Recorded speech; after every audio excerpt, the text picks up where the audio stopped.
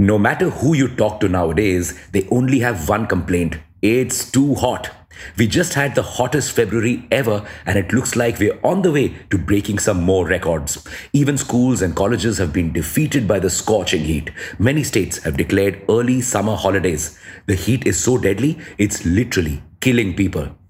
And it could also be deadly for our economy. Research has shown that just a 1 degree rise in temperature can reduce growth of a developing economy by 2%.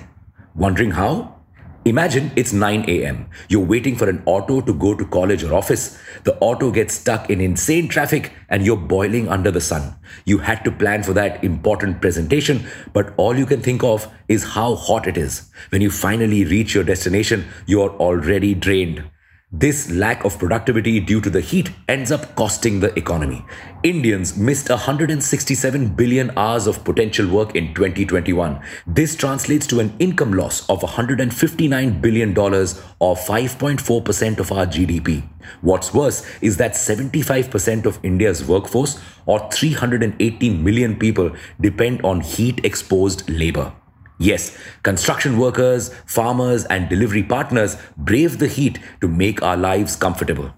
Imagine the productivity loss they face due to this unbearable heat, and these heat-exposed jobs account for almost half of our GDP. So, productivity losses in these spheres could be a huge threat to our economy. It could cause our growth to slow down or worse, stop. Worried already? Well, the list of problems goes on. You see, the heat could leave us with less food on our plates and fewer exports on our list. How? India's agriculture sector contributes to about 18.3% of our GDP. This sector is also really vulnerable to heat waves. They can decrease crop yields by 10 to 15%. Low yields mean low supplies of fruits and vegetables. Low supplies cause prices to rise, leading to inflation. Now, inflation could reduce spending in the economy and cause the RBI to hike interest rates again. Result, you guessed it, economic slowdown. Now, how can the heat impact exports? You see, high temperatures can cause transportation delays, reduce the shelf life of fruits and veggies, and increase the risk of equipment failure like coolers. 10 to 30% of fruit and vegetable crops this year could go to waste because of the unexpected rise in temperatures. Yup, the heat will not just reduce food production, it will also cause food wastage. Now, we are trying to tackle this heat, but 55% of our electricity still comes from coal. So, when we use more electricity to stay cool during the summers, we release more emissions into the air, which further heat up the environment. Yep, we're trapped in a vicious cycle. What can we do to get out?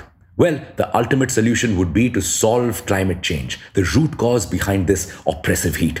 India is adopting green energy to reduce emissions and solve climate change, but this is a long-term solution.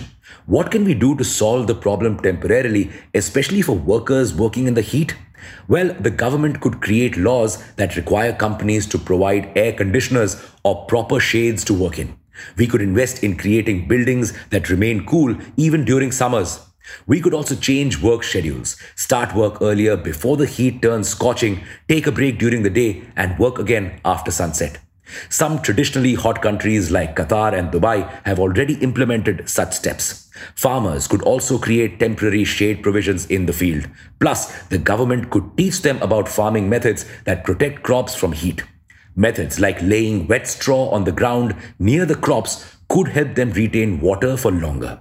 Taller plants could also be planted to give crops shade.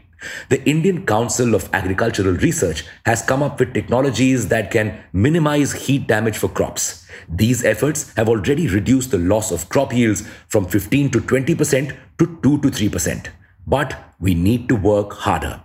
Otherwise, millions of lives, jobs, and dollars could be at stake. What other steps can the government take to beat the heat? Let us know in the comments. See you in the next episode.